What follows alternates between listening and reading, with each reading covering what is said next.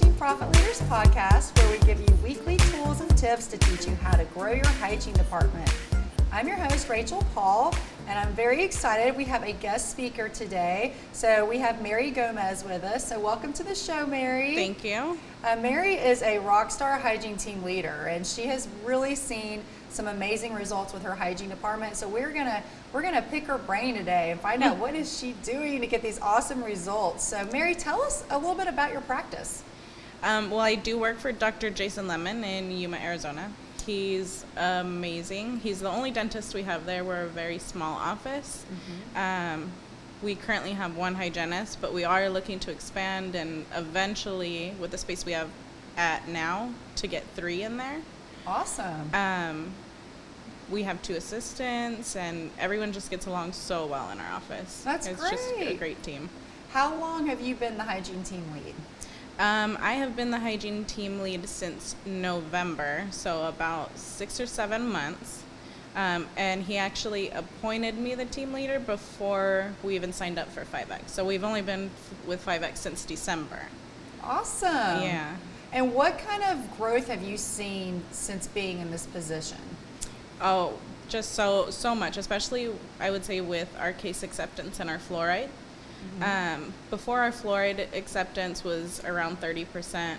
We would ask every patient, but we didn't really have the correct verbiage. Everyone would just say no. Yeah.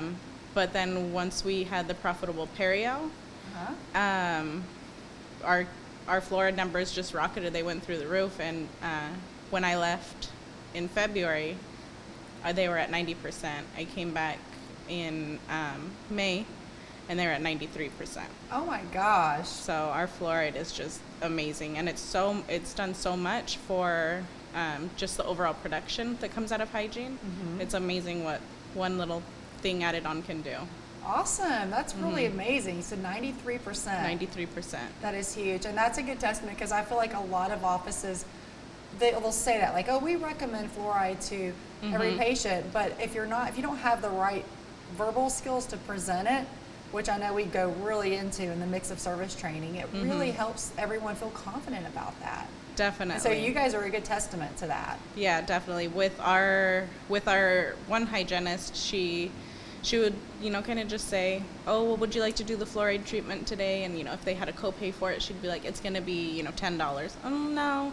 Wouldn't really give them any details of why they needed it. Right. What are the benefits? Exactly. And so now, since we have, like, all the correct verbiage down, and our case acceptance is just amazing with the fluoride alone. Awesome. It's great.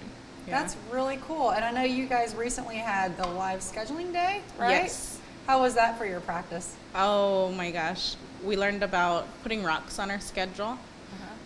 We knew about the rocks, but we didn't know how to schedule the rocks.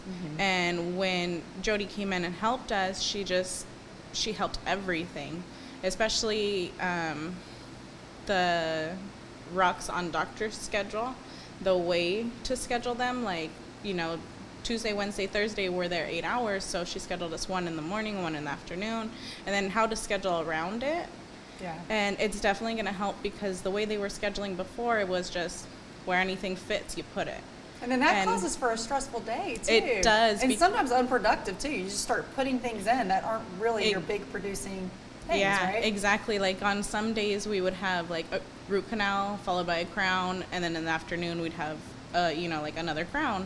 So we'd be way over production, but then the next day we would have like 30 emergency patients, but no production. We were not scheduling smart at all. Yeah. And so when she came in and helped it, she's a lifesaver. Oh, she yay. definitely helped our yeah, schedule. She's awesome. That's exciting. Definitely. So tell us, like, are there any things that you've learned along the way as being a team lead? Is there like a challenge maybe you faced, or just something that could be helpful for listeners as far as leading a team? Because I know that can be challenging. Definitely. I would say we're kind of in a predicament in my office now. We're working solely with a temp hygienist because we're trying to get a hygienist, a full-time hygienist in. She has a very strong personality, and so I had to learn how to talk to her.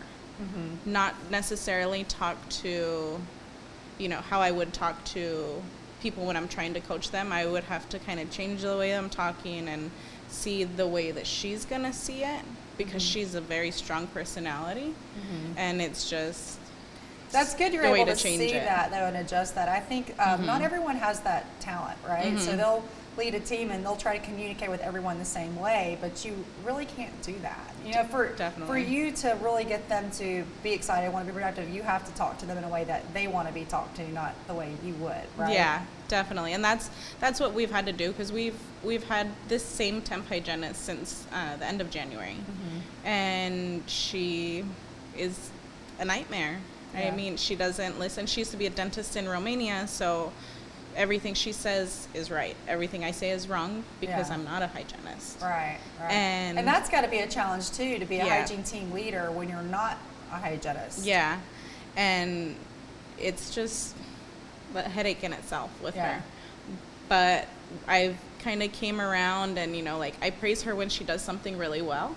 Like, she is part of the reason our fluoride numbers have went up, and so I've told her, like, you're amazing at doing the fluoride, and she's sold so many Oral-B's for us, like, and she's really good at that, but her time management isn't so well.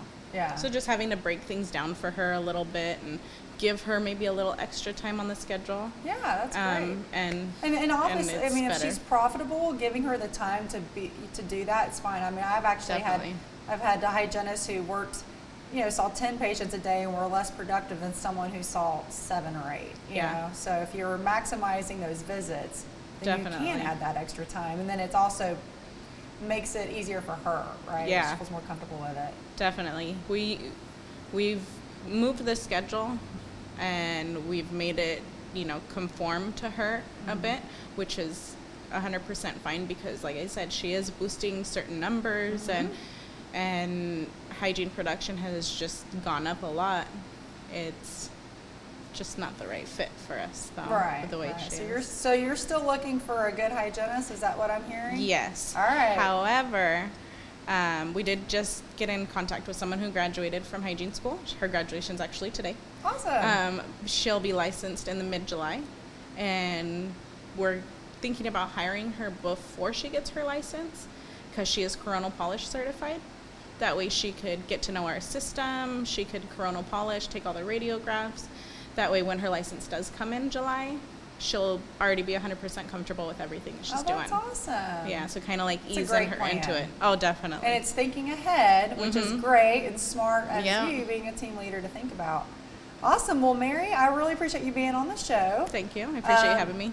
And well, I wish you the best. I'm excited to see you guys continue to grow. And to all of our listeners out there, if you, if you're looking for some trainings, please give us a call, because we definitely can come in and help you guys with verbiage and other things as far as scheduling as well.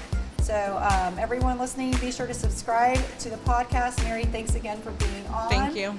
And as always, stay educated.